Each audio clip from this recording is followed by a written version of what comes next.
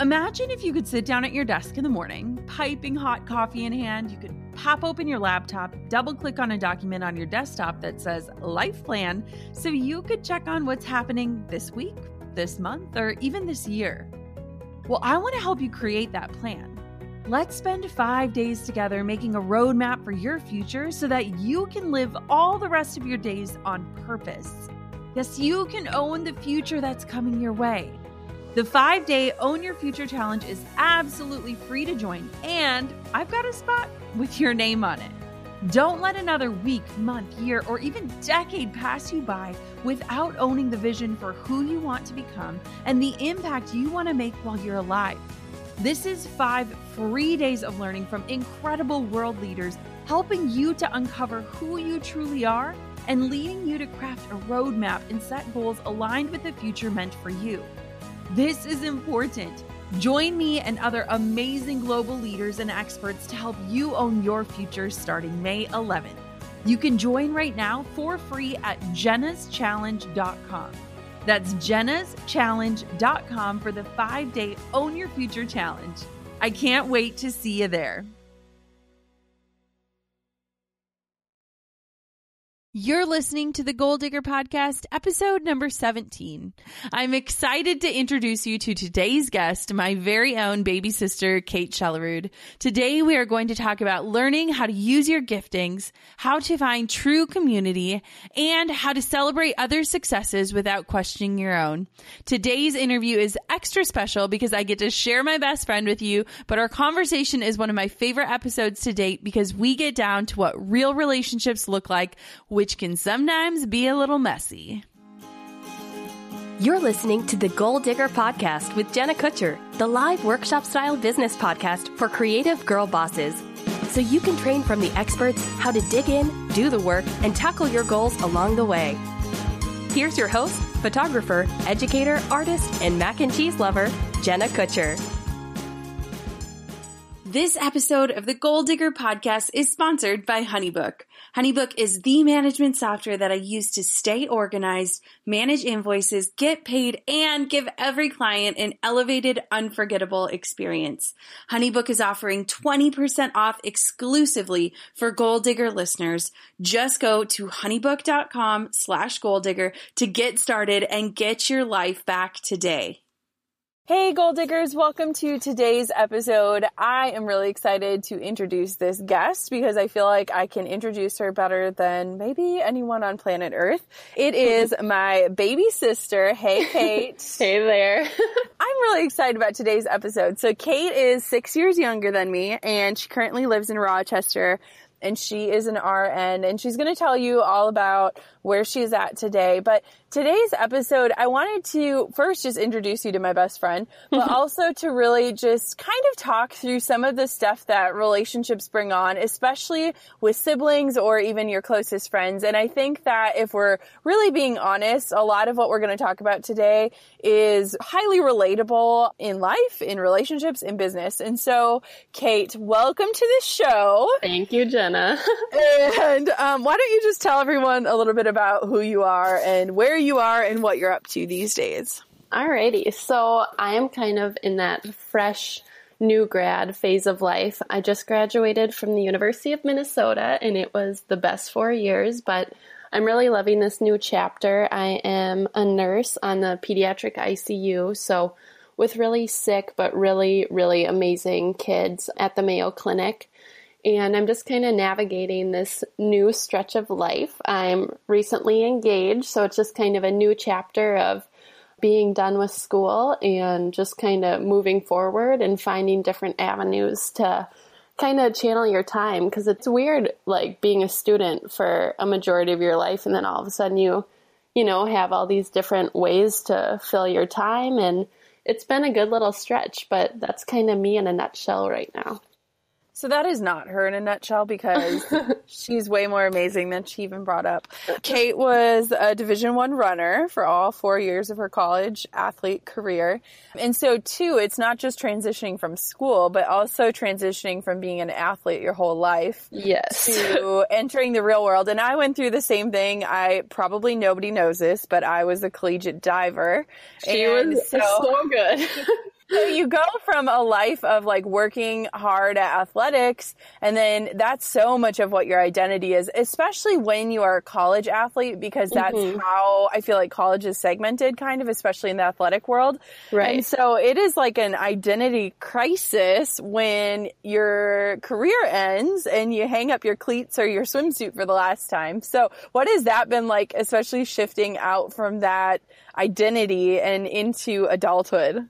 It truly is bizarre because especially in college, like high school, I was invested, but it just takes a different lens when you're in college competing at a level like that. But I would say the last 4 years, I was thinking about running constantly, and I do not regret that at all. I loved it. I love my team, and it was an amazing opportunity just to kind of go around the country and compete in my favorite sport. But coming out of that, it's been bizarre because I'm used to lifting 3 times a week and running every day and trying to get good sleep and caring about what I eat. And all of that still goes into being a healthy human, which I'm still trying to do, but it's a level of taking a step back and being like, okay, if I miss a run today, or if I get 3 hours of sleep, or all those things, it's not performance based anymore. It's like a new way of measuring how I'm living a healthy lifestyle, because the last 4 years almost had to be a little obsessive to be competitive. And now being a real human where, you know, you're working a lot, and, you know, this weekend I have a bachelorette party and all those things where it's taking away from how I would be as an athlete, but it doesn't necessarily matter anymore. So it's kind of been an interesting transition. So what we're going to talk about today, and I think that's the perfect segue, and you kind of brought it up as well, is being competitive. And I think that especially right now in the creative industry, there's this whole push of community over competition. And what better person to talk to than your sister? Because I feel like sisters are, Kate says it best where she says, we're 50% clone, 50% opposite. And if you have a sister, you know that there's this weird competitive spirit between the two of you, but that you love her, you know, indefinitely. And so what I wanted to really talk about is I personally don't believe that we are born with a desire for community over competition, specifically athletes. We have this competitive spirit within us, whether we are playing Scrabble or running a marathon, whatever that is, we always want to be the best. And so what I want to talk about is, and Kate and I have had definitely different seasons in our lives as we've transitioned and grown, and, you know, we shared a bedroom. Yes, we did. I tried to convince Kate to live in the basement closet. She did convince me. She did not try. She was like, because I really wanted my own bedroom. Okay, so let's talk a little bit about like just the evolution of learning how to celebrate each other's successes, whether they look similar to one another or different. So let's talk a little bit about that. Like, how do you feel even just bringing up this subject? I mean, I'm pretty comfortable around it. Like, I think me and you are both able to acknowledge, like, yeah, there's a little fire in our in a competitive way between us, but it's never like, I want her to do worse or I want this. It's like, Jenna's killing it in the world right now, and she's really going after stuff, and I kind of want to keep pace. So in whatever I'm doing, but it's never like, Jenna is a photographer, I'm going to be a photographer, and do all the, you know. That would be weird. Right. It's not like a direct competition, but I think you have just kind of set the standard for me, and you being older than me, 6 years. So it's just like, we've always kind of been in different stages. Like when I was in high school, you were in college. When I was in college, you were out of college.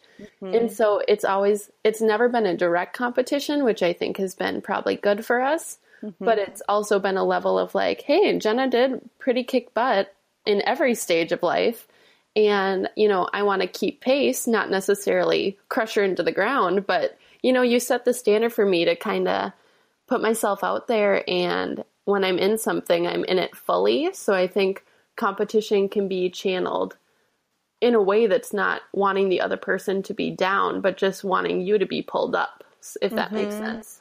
I love that. And I think too, something that you and I have learned over the years, especially I would say mostly recently, is that like your success is not my failure. Like so Kate just ran a marathon and I've run a full marathon before as well. And she freaking qualified for Boston, which is such a big deal. And she would never tell you any of this because she's the most humble person ever. But when I look at that, it's not like, oh my gosh, she beat me. I should probably go and train for another marathon so that I can beat her. And I think what we've learned is that we have a very different skill set and gift set, and God made us very different in certain aspects of our lives. And so it's been a conscious thing for us to take a step back and say, just because she's doing this, it doesn't mean I need to do it. Right. And I think so many people in the creative industry, especially with social media, is we look at what other people are doing. And even if it's something we're not gifted in or something that we even want, but we see other people doing it, it becomes this thought in the back of our head, like we need to do this in order to be a success. And so have you noticed, I mean, has anything like that popped into your head where you're like, I need to do this? And then you're like, check yourself before you wreck yourself. Like, why am I even thinking about this? Right. I kind of just think different life stages.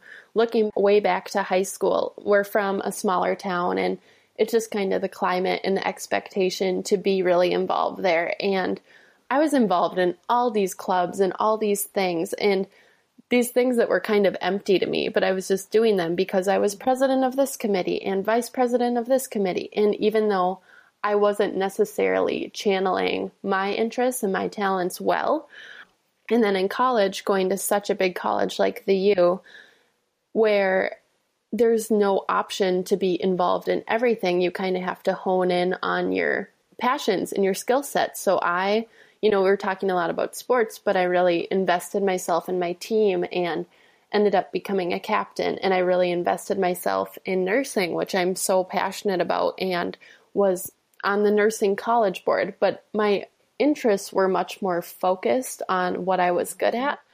And I think it translates to even small decisions. For example, I was in the honors program at the U and you had to do this research thesis and everyone's picking these really meaty, really like nitty gritty details to research. And I was like, you know what? If I'm going to be spending months doing research, I want it to be something I'm interested in. And I ended up doing my entire thesis on yoga in older female adults, but I loved doing my thesis and everyone else was kind of stressed by it, but I was excited to see my results. I was invested in it. I understood the content. And I think there's no rigid black and white set way to do anything. And as long as you're kind of listening to that inner fire, like what you're drawn towards, I've realized that more and more over the years, like that's what you're going to excel at because you have that little extra edge. You have that little extra desire to learn it and be in it and excel at it. Whereas if I did my thesis on like a certain molecule, I would be so checked out and I wouldn't even, you know what I mean? But it's just kind of finding that, like, I don't think anything that your like soul is calling to is accidental. I think your passions are like there for a reason. And for me, it's very much like a God thing. And I know like that can look many ways for many different people, but it's kind of like, what am I being called towards? Yep. And I think too, that changes. And I think a lot of times we tend to like put ourselves in the corner and be like, well, this is my thing and I'm going to stick with this and I'm good at it. And we've had a lot of conversations too, because Kate and I, with our competitive spirit, we would sometimes do things just because we were good at them, not because we were passionate about them. And I think that we got so used to following what we were good at that a lot of times we were afraid of failing at something that we loved, but that we maybe weren't called to. Can you think of anything? I'm trying to think of an example of this. Oh, I can think of so many failures I've had. I truly can.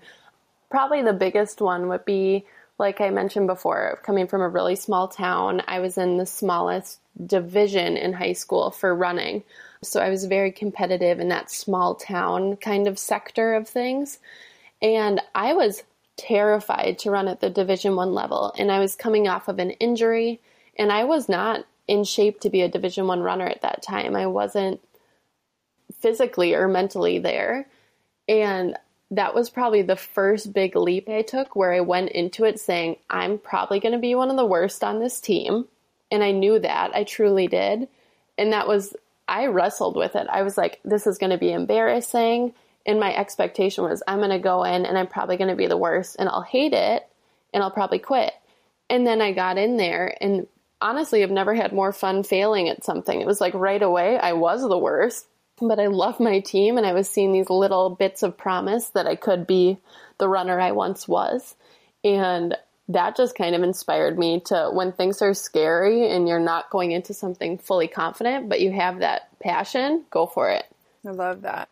And I think too, especially owning a business, a lot of times we'll see other people doing things and we're like, well, that's just what we need to do. Like, for instance, I can think of blogging. Some people are just not natural bloggers, but they have this guilt placed on them that they need to write a blog so that their clients can read their blog and blah, blah, blah, blah, blah. And we've all seen terrible blog posts where you're like, they just did it because they felt like they had to. And what I've learned, especially as a business owner, is that you need to look at what your gifts are, and then you need to figure out how to use them. And even when I was starting this podcast, like, I was terrified because I'm like, I hate the way my voice sounds. Like, how many of us record your voicemail thing like 50 times? And at the end of it, it doesn't even sound like you anymore, but you're like, well, this sounds good. Right. But the funny thing is I was like, I really miss like having conversations with women, and I really miss like just sitting down and having coffee. And I love, that you can listen to podcasts, whatever you're doing, that it's so accessible, but there is so much fear in that. And, it was the first project in a long time that I launched, and I was like, I don't know what this is going to look like. It could flop or it could be great. And I didn't really care, to be frank. And I think that when you can hit that place in your life of just confidence, maybe, where you're like, even if it fails, like, I'm really freaking excited about it. That's awesome. So something that I think is funny, can we just quick talk about Snow White? Or no. Oh my God. Beauty and the Beast. Oh my gosh. Yes, we can talk about it at length. Okay, so here's one just funny sister story before we go back to like serious conversation. So when we were kids, we grew up in a small town. There's about 5,000 people. Our school was kindergarten through 12th grade. They had these plays come in, and I was cast as Beauty in Beauty and the Beast. And Kate, what role did you play? I was, so Jenna was Beauty, and I was cast, oh my gosh, I can't even say it, as Gargoyle number 3. So I literally stood like a statue in the background the entire play. Oh my gosh. It was the best. Probably the best moment of my career, and I'm pretty sure I never sang another solo on stage. Yeah, she sang. So if you ever want another business avenue for Jenna, we do have the theater, so. I will not go into that. Anyways. So, okay. Let's talk about something that I think is just important, especially as women, is jealousy. And we always throw out those quotes like comparison is the thief of joy and everything. And like I said, I think that having the years between us has been so helpful. But like, have there been stages of your life where jealousy just gets you? Because I'm definitely been jealous of you. What has that looked like? And how has it changed as you've grown up too? I think when you're younger and maybe just don't really know fully who you are, and I'm still young and I'm still figuring that out, but you measure jealousy with like tangible things, like, oh, she has this, or Jenna won this award, or whatever, those kind of like black and white, either she got this, I didn't. And then as you get older, it morphs into these like abstract things, like she has it, or she has that drive, or that body, or this lifestyle. And it's like these things that can't be measured, and they can't be like tangibly attained. They're this thing, this mythical thing. Right. Yep. And so I think it's really easy to just chase that and never get it. And not necessarily, like, definitely with you, but it spreads wider than that. Like those people that you're just like, well, they seem like they have this, or they're able to eat healthy all the time, or those weird forms of jealousy. And I was actually talking about this the other day. Like, one of my favorite compliments is like, oh, you're not like most girls. And then I'm like, wait, why is that like one of my favorite compliments? Like, I know so many amazing women. And it's like, why do I want to be like set apart? You know, like everyone wants to be unique and valued for their individual traits. But at the same time, like, why would I not want to be like the other women in my life? You know, like they're so great. But it's funny how jealousy can make you just almost want to appear like set apart, like better off than the group. Yep. And I think too, Kate and I were raised, we kind of joke because we are, I mean, a bit feminist, which I kind of love. We're like girl pride all the way. Yes. And I think too, especially with women, we're so visual, and social media only escalates how we fill in the blanks on stories that we don't know. And so we could see the perfect body, but we might not know that she's struggling with an eating disorder. We could see the perfect house, and we might not know that they are filing bankruptcy.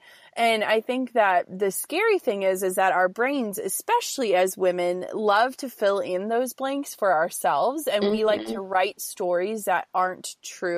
Right. And so it's hard because, especially as we become an adult and we look at things like careers and houses and children and cars and all of these things that don't necessarily fill your cup up or make you live a happy life. They're just things. Yet I think our hearts go to those and think that this is what we need in order to feel fulfilled or happy or content. And so it's kind of interesting how we tend to do that. And we have written women as I'm trying to think of the right word, as the competition in our lives, right? Right. So how have you, because you have a very like great grasp on who you are. And I think you also have a very good group of friends who are legit friends and not like frenemies or in it for themselves. Like, how would you encourage people to just foster like a true community, like a come as you are community? I think for me, so I'm a big advocate for the top 5 Strengths Finder assessment, but I could get into that later, how mine have changed over the years. But one of my top ones is developer, and that's kind of seeing the potential in not just people, but like situations. Like, okay, this is the situation, or this is this person, and like I can see them like 3 steps ahead is what like the description of this trait says. And I really do see that in my life, and I keep bringing it back to running, but like those teammates that you can tell they're just frustrated with a workout, or maybe on, you know, in your business world, like someone does a launch and it maybe didn't go as well.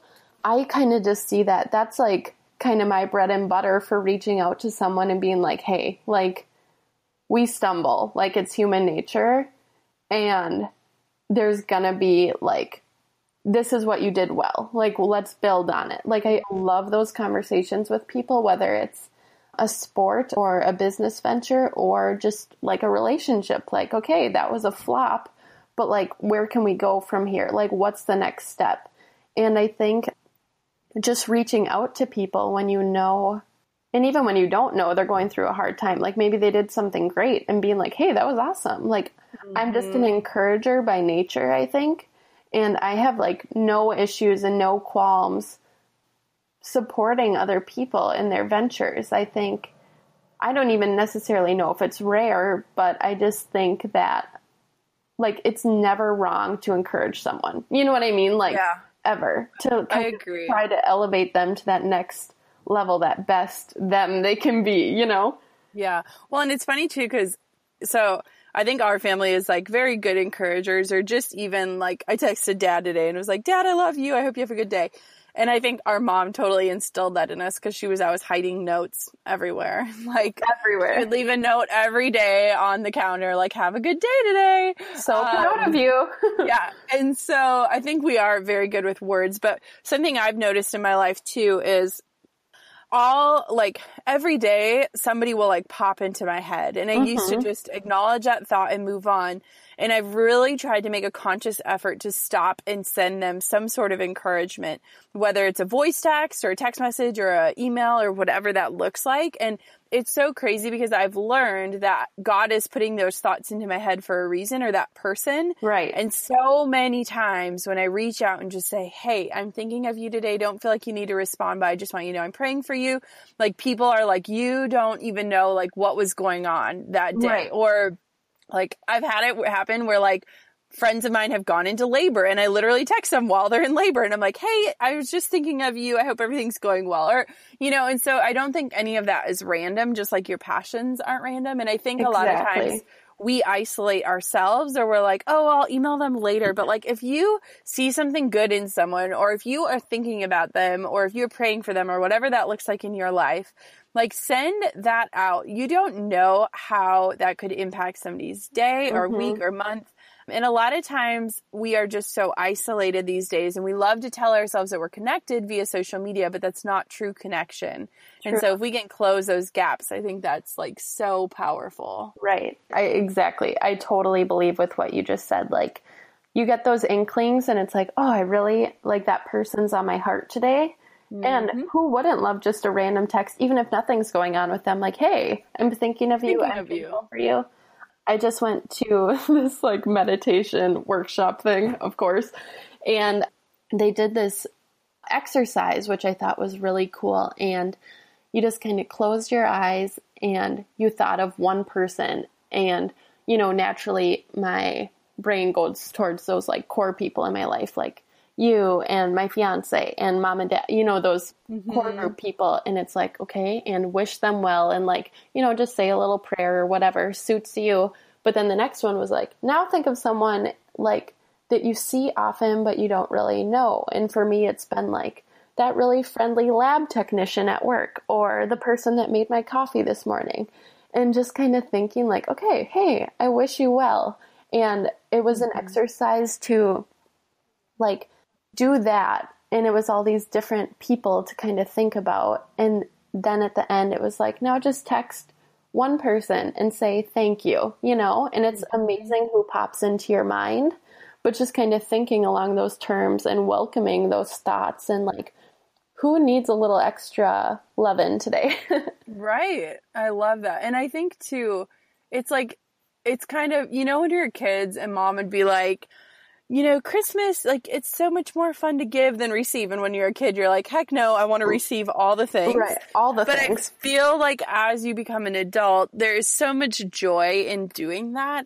And it doesn't need to be extreme. And I think so many times we like put this weird stigma, like pay it forward, like, you know, at the coffee shop, buy the next person's coffee. Like, all of that is wonderful things, but like even just small gestures of like smiling or saying hi or whatever, I think it just takes down walls that we've started to build up as a generation, specifically a generation raised on the internet. Right. And we, you know, we have this weird thing about us these days where we put so much out there online, and yet when we're in person with people, it's like we are afraid to even tell people what we do for a living, or, you know, it's and I think weird. Like, sorry to interrupt, but I think that's one of the things that's made your business so genuine and so successful, is that you've never been afraid to like put yourself out there. So, I mean, I have social media, I have Instagram and all that, and I see so many people with these like dry little captions, you know, and which is fine. And not everyone can put their heart out like you have. But I just think we're in an era where people are so afraid to just drop their guard and be vulnerable. And you do that. You know, you have this platform that's, I think, life-changing to a lot of people, that little dose of real life that they're not getting in other ways. And I think it's just inspiring people to be like, it's okay to kind of shed your layers and put yourself out there.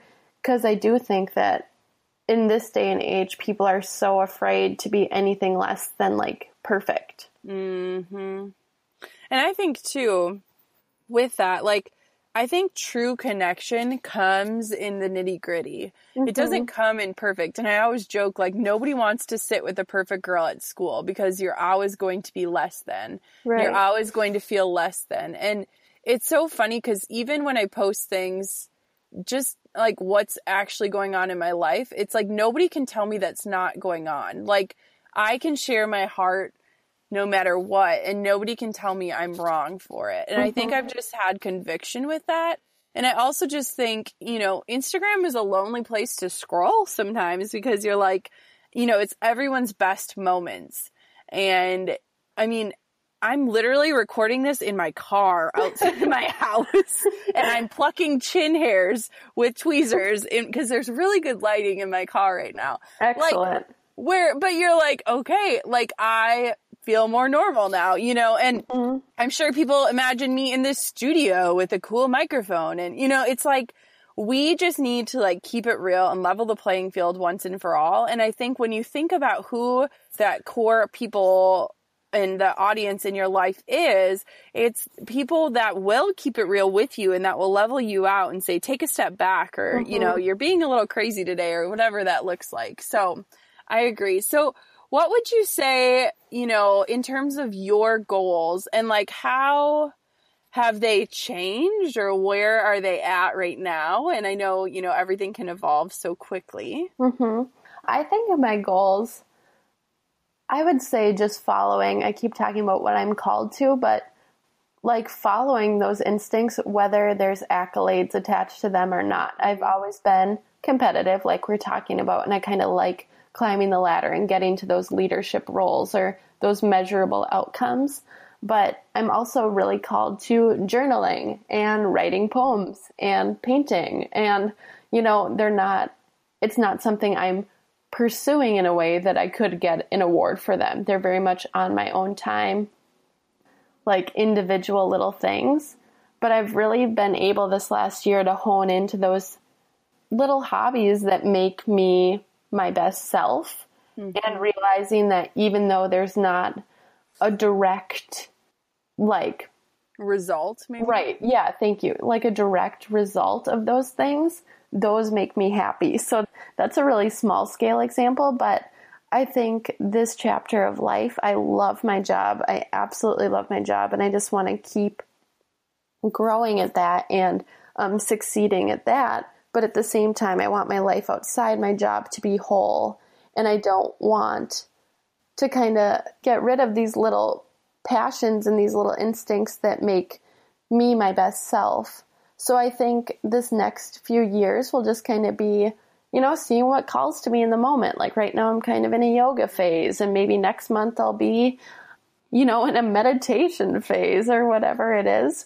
But I like pursuing these different avenues, and I think life is so exciting. I'm thinking of signing up for a pottery class right now. Like so cool. I just want to live like a big, fat, juicy, creative life in whatever way that is, whether that's relationships or traveling or, you know, these little art projects I'm doing. I just want life to be vivid.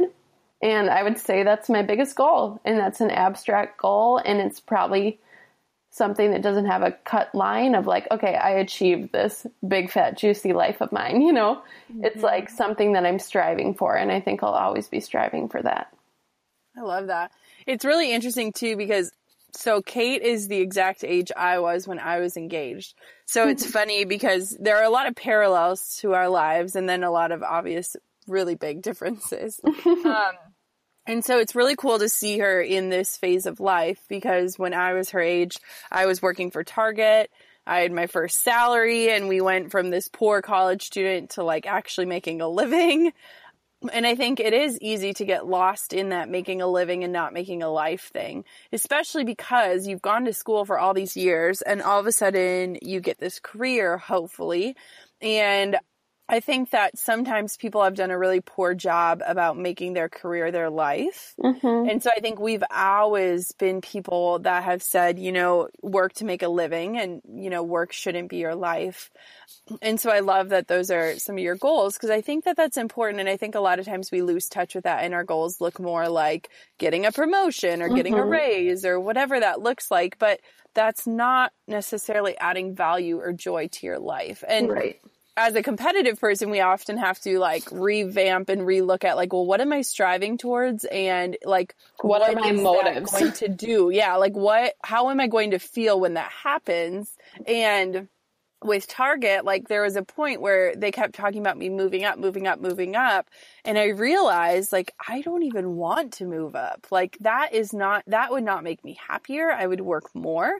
Sure. Right. I would make more money, but I would have no time to spend it. Mm-hmm. And I was looking at people that had children, that their children were, you know, in daycare for 10 hours a day. And then, you know, it just wasn't this life. Like I wasn't working towards anything that I wanted. And as an achiever, I still was working towards those things. Mm-hmm. But I think it just hit me where I was like, this isn't going to be happy. Even if I make it there, I'm going to feel maybe prideful that I made it to that point, but I'm not going to be happier, you know? Exactly. It's like that shiny thing that you're like working towards.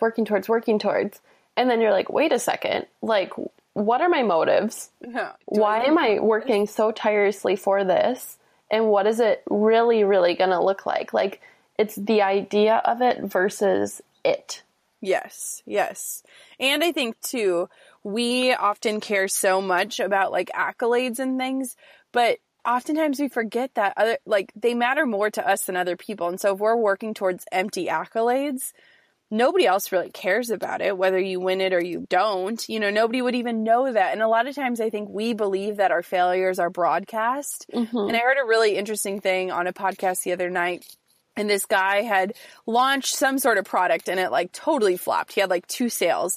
And yet people were messaging him like, hey, I hope you killed it. Like I was following along. You were doing so great. And, you know, we are so close to our failures that they just feel like there's a magnifying glass on them. But these days, we're not really letting people into those. And so we're living so deep in them where it feels like that is what our life has become, a failure. Whereas to the outside looking in, everyone else is looking at their own failures and not even looking at what you're doing, you know? Right. So interesting. So what would you tell somebody about their heart game when it comes to learning how to celebrate other people genuinely and wholeheartedly as best as you can? Mm-hmm. I think that will be just like a learning curve throughout a lot of people's lives, but I truly I can want the best for myself, and I do, and I really strive towards that. Like I love working hard and I love networking and meeting people and really putting my best foot forward. But at the same time, me doing that doesn't take away from anyone else. And if someone else next to me is working just as hard, and even if they're not, if they're just living a happy life, I want to be happy for them. Like they're not, it's this realization of like their happiness isn't taken away from mine. Kind of like the lighting the candle analogy. Like, you know, you're sharing your flame. Yours doesn't get any smaller. It's just kind of sharing it. You know, that's a really cheesy way of saying it, but truly you can be your best self. Maybe you lost like 5 pounds and you're excited about it. Or maybe you just wrote something you're really proud of, like these little things. You doing that isn't taking away from anyone. It could potentially add a lot. Like say you wrote something that really touched someone, you know? Mm-hmm. Like nothing is gained from you shying away from what you're good at, you know? Exactly. And I kind of touched on it earlier, but those like top 5 strengths. So the U, where I went to school, really encouraged that and required every freshman to take it coming in. And I think the idea of it was to kind of, you know, find your skill set, and everyone's unique and everyone's an individual. And mine, coming out of high school, I was just a very rigid, achievement-based person. So my top 5 strengths was 1, competition, 2, achievement, 3 was input, which is like giving and sharing ideas, 4 was positivity, and 5 was like woo, which is winning others over. So just kind of like, you know, can you be charming or not? And then I took it again my senior year after just like a lot of cool seasons of life. And my top strength was strategic, which at first I was like, wait, that sounds like calculated and conniving, but it actually just means like seeing a situation and seeing many ways it could go and finding opportunity in every situation. And then my second one was empathy. So I went from competition to empathy. Third one was developer, which I talked about, which is like seeing others and encouraging them. And then I kept input giving, sharing ideas, and I kept positivity. So in the course of 4 years, I don't even think my skill set necessarily changed all that much. I think I just let my guard down and was able to find out what I truly was naturally good at. I think the first time I took it, I was probably answering how I wanted to be. Like, yes, yeah, I want to be the best. Yeah, I love accolades, you know? Mm-hmm. And then at the end of all that, it was like, no, I love people. I love connection. And it was just, that was probably in me all along. It just took me shedding some layers to be honest with myself and what I'm called towards. Mm-hmm.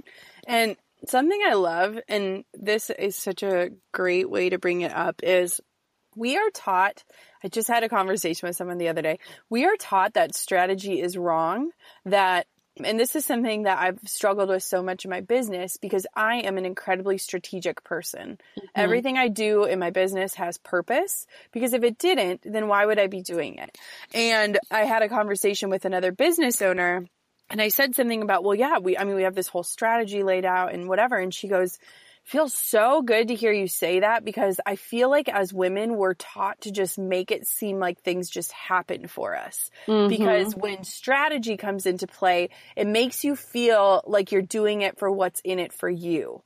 And I thought that was so incredible, because it is true. A lot of times we play it off as like, oh my gosh, like, look at, I launched a podcast and it hit top 10 on iTunes. But it's like, no, I worked my butt off. I gave people information. I, planned out the interviews. And none of that makes it wrong. In fact, it just makes you smart. And, kind of how you said when you first got strategy and you're like, oh, that like feels weird. It feels wrong. Mm-hmm. And it was my very top strength, but I was like shying away from it. Yes. And I think it's something that we've been taught, that to be strategic is to be conniving, or to always be thinking about yourself first. Mm-hmm. And I think coupled with empathy, it shows that it's the opposite of that, because you could have a strategy around how to make somebody feel comfortable, mm-hmm. or how to, invite people into your life in a way that makes them feel heard. Right. And so I love that, because I am super strategic, but being strategic allows me to also live a fuller life, or being strategic allows me to make money so that I can share it with other people. Right. And it's not just a happenstance, and it's not just kismet, like it's real. And I think that if you are running a business and you're looking at everyone else and just saying, well, this just happened for her, or she got in it at the right time, or she knew the right people, or whatever stories we're telling ourselves, it is okay. And you should have a strategy, and strategy mm-hmm. is not wrong. And I think that it's just something that's been embedded in us. And I think too, the adverse side of that is that if we look at strategic men, we think that they're powerful and strong. And if we look at strategy in women, we think that they're self-centered and mm-hmm. self-focused. And so I think it's very interesting. That's such a good point. And as I can't even imagine, but as a business owner, I bet your strategy mindset, it helps you invest in the things that are mm-hmm. going to elevate you further, so you're not doing all this busy work. Like you're like, okay, maybe that project isn't for me. I'm not going to waste my time on that. It's not going to bring me to that step I want. But I see this avenue, and that's more my thing, and I can see this, and this happening off of it. So just kind of looking through a lens of like, what am I called towards, like we keep saying, mm-hmm. and what is likely going to follow that? And yes, it's strategy, but it's not like, who am I going to shove down to the bottom to get there? It's saying, what is best for me? Which avenue? What is this going to do? It's where will I shine the brightest? Right. And that's what I think too, is the more that you become comfortable with who you are, the more that you can celebrate who other people are. Mm-hmm. And I think that's something that's happened, especially in our relationship, is that we've said, Kate is gifted in so many ways, and some of them are exactly the same as mine, which just makes sense. We're sisters, mm-hmm. but some of them are entirely different than mine. And there are, I am very type A. I would say, Kate, you're not incredibly type A. No. There are things like that where we can look and say, well, there's a benefit, because Kate could roll out of bed and be over to help somebody in 5 minutes if they needed it. Or, there's just so many different things. And I think that when you can fully embrace yourself, and I don't know if we'll ever actually get to that point, but when you can embrace yourself enough to recognize what you're called to do and to be and who you are and what your gifts are and how you can serve the world, you can start to look at other people and celebrate when they're actually doing those things, when they're actually living to the conviction of what they're feeling. And I think that when you can hit that place in your life, it becomes so much more joyful because you're able to celebrate alongside of people. And who doesn't love celebrating? Like we will come up with any excuse to celebrate. We do. I mean, I was like thinking, I'm like, it was Tucker's birthday the other day, Right. and then it was the 1 year anniversary of our house. And like, I'm one of those people that is like, I was like, what can we celebrate? And I think that there is, you know, kind of one final thought that I would love to just touch on is there has been a way of teaching that I actually disagree with, and it might be unpopular to say this, but there has been this mentality, especially on social media, if you're following somebody that makes you feel bad about yourself or makes you feel less than, then you should just unfollow them. And I do feel like that we should have a really good filter on our lives and how we're ingesting things. But the adverse side of that is that we need to go back to our heart and say, what is the real problem here? Why am I feeling this way towards this person? Because it's not them, it's you. And I think that we've become so quick to just say, well, I'm just going to filter this out of my life so that I don't have to feel this way or look this way or question these things. And I would love to just turn that idea on its head and go back to your heart game and say, what is it going on in your heart that is telling you that you're less than because of what this person is doing? Because a lot of times that happens with the people closest to us. And it's not this stranger, this perfect blogger, anything like that. It's the people that are in our tightest circles that somehow get their way into our hearts, and it mostly comes out of jealousy or comparison. And I love the idea of, instead of just trying to cut them out of your life, or instead of unfollowing them, or whatever that looks like, go back to you. Like, it all starts with you, and you are in control of you. And I think that, you know, we're so often just told, well, just unfollow them so that you don't feel that way. But I think that we need to turn that around. And I think that you and I have had times in our lives where we feel that way. And I think that we've just become mature enough to say, well, why am I feeling that way? And usually it is like something from like when you were 5 years old, or like, you know, it stems way back. But when we can acknowledge it and put power to the actual problem, or just say, I know why I feel this way, it takes that power out of your life. Do you agree? I totally agree. And wow, I'm really in this meditative topic right now. I like it. At that meditation workshop, it was just saying like, no thought is good or bad, and simply acknowledging it. So for me, I always wrestled with like body image, and it's like when I'm looking at something and thinking like, oh, her body, or, oh, I just ate all this or whatever.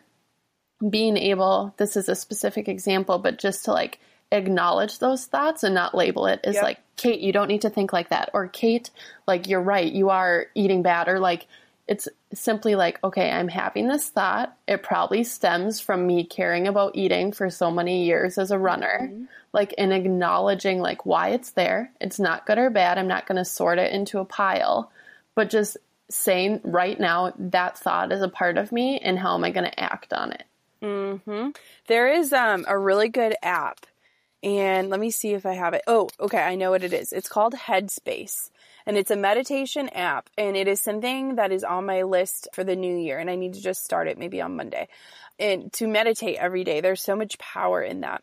But when so many people will say, well, I can't meditate, my brain is too busy, and I would be one of those people that would flail my hands in the air and say, my brain doesn't stop working.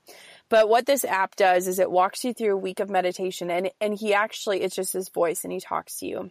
And one of his things was to imagine that you're sitting on the side of the road, and that these cars are just driving by, and you're not trying to chase them or stop them or jump into them. And imagine that these cars are your thoughts, and you're just watching them go by.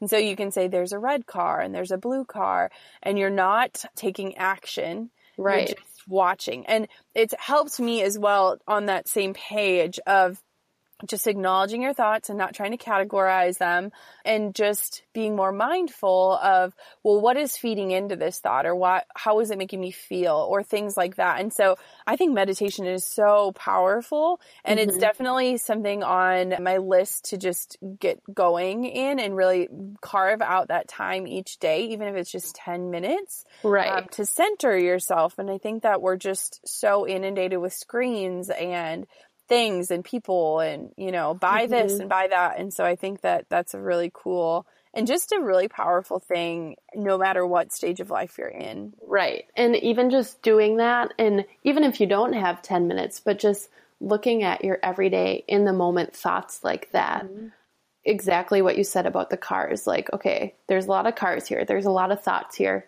Which ones am I going to act on? Am I going to act out of love and kindness towards myself and towards other people? Or am I going to jump onto this really fast, aggressive driver of a thought that can just crash into a wall? Like, you might not have the power to control your thoughts. Like, you're going to think what you're going to think, but you have the power to act on them and see which ones you're going to listen to.